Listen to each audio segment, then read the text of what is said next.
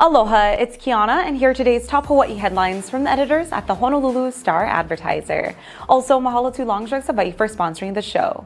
Head on over to your neighborhood Longs Drugs for all your shopping needs. The American Civil Liberties Union of Hawaii has filed a lawsuit to halt Honolulu's anti-houseless laws. The suit filed in circuit court today asked for an order that would deem the laws illegal. The ACLU says the city's homeless ordinances violate Hawaii's state constitutional prohibitions against cruel and unusual punishment. The lawsuit is targeting a number of Honolulu laws, including a sit-law ban, park closure hour rules, camping prohibitions, and sidewalk nuisance and stored property ordinances. The ACLU filed the suit on behalf of 5 homeless people. 2 of the plaintiffs appeared at a press conference.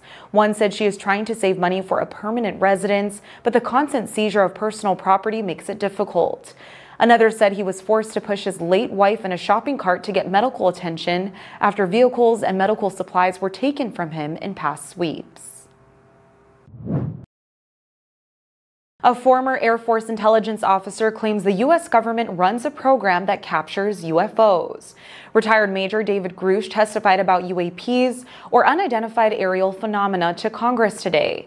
In 2019, Grush was detailed to the National Reconnaissance Office, an agency that operates spy satellites. It was at that time that the head of a government task force on UAPs asked him to identify highly classified programs relating to the task force's mission. Grush said he was told about a multi-decade UAP crash, retrieval, and reverse engineering program. Grush added that the government has likely known about what he calls non-human activity since the 1930s. The Pentagon has denied his claims. An Ohio police officer has been fired after he released his police dog on a surrendering suspect earlier this month. Circleville police officer Ryan Speakman deployed his dog following a long pursuit on July 4th. That started when troopers tried to stop a semi-truck that was missing a mud flap. Ohio State Highway Patrol called the nearby Circleville Police Department to help. 23-year-old Jadarius Rose initially refused to get out of the truck and follow police instructions, but he eventually got on his knees and raised his hands in the air. A trooper repeatedly ordered Speakman not to release the dog, but he did, and the canine ran to Rose and attacked him. The chase and attack were caught on body camera. Speakman was fired a day after it was announced that he was put on paid administrative leave. A 52-year-old man has been arrested for allegedly shooting at another man in Kapolei earlier this month. On July 3, the suspect allegedly shot in the direction of a man during an argument at Barbers Point Beach Park. The victim, who is also 52, was not injured and did not report the incident at the time. But according to police, the suspect allegedly threatened the same victim at the same location Tuesday afternoon. He was reportedly holding what appeared to be a long gun. Police later identified the man during a traffic stop and arrested him on suspicion of second-degree attempted murder. The suspect is in custody pending a police investigation. Irish singer-songwriter Sinead O'Connor has died at the age of 56. Her family announced her death in a statement today but offered no further details.